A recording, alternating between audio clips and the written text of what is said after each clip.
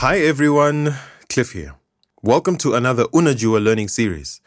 This is where we present crowdsourced minimum actionable responses to important questions in 15 minutes or less. And this is part one of a three-part series focused on explaining how decentralized autonomous organizations, or DAOs for short, well, it's about how they work. But before we get stuck in,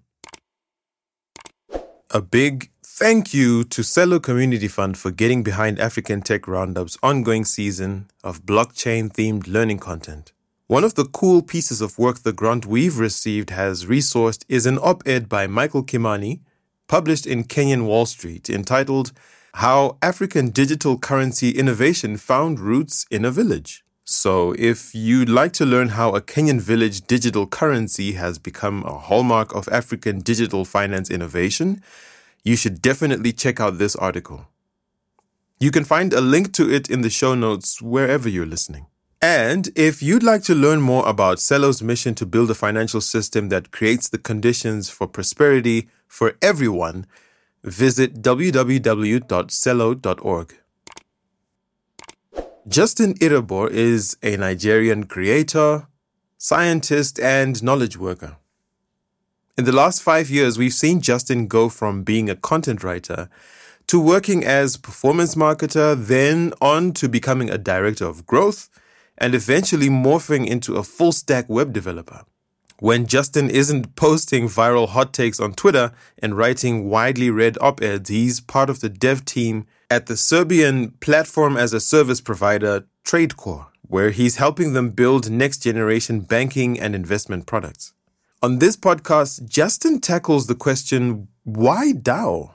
Listen in to hear him offer some reasons why African tech entrepreneurs might do well to lean into the decentralized autonomous organization trend.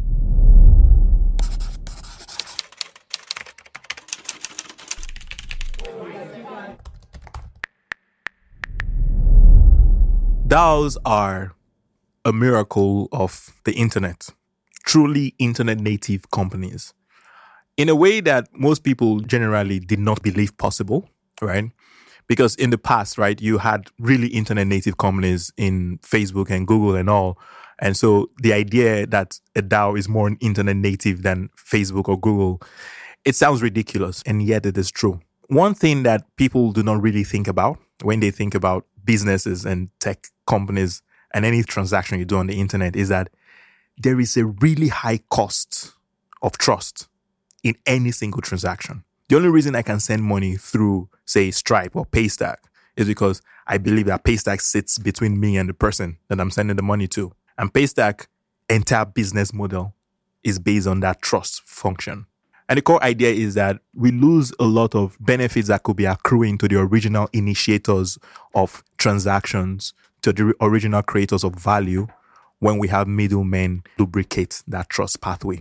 And this is where DAOs come in. They exist because the blockchain exists. And what is a blockchain? It's just a public ledger where you had databases, you had data that was hidden in gardens managed by centralized agencies. You now have all this data out in the open.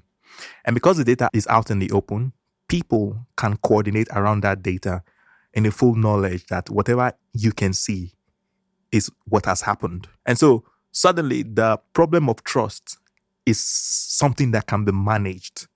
And the management of that trust problem is a DAO. DAOs allow people to coordinate with more flexibility than before.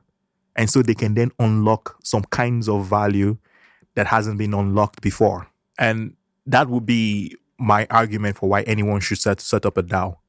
If you've ever wanted to set up something that had less dependence on centralized platforms that did not have to bear the costs of that kind of centralization, then you should probably look into a DAO structure. So that's the very first part of my thing.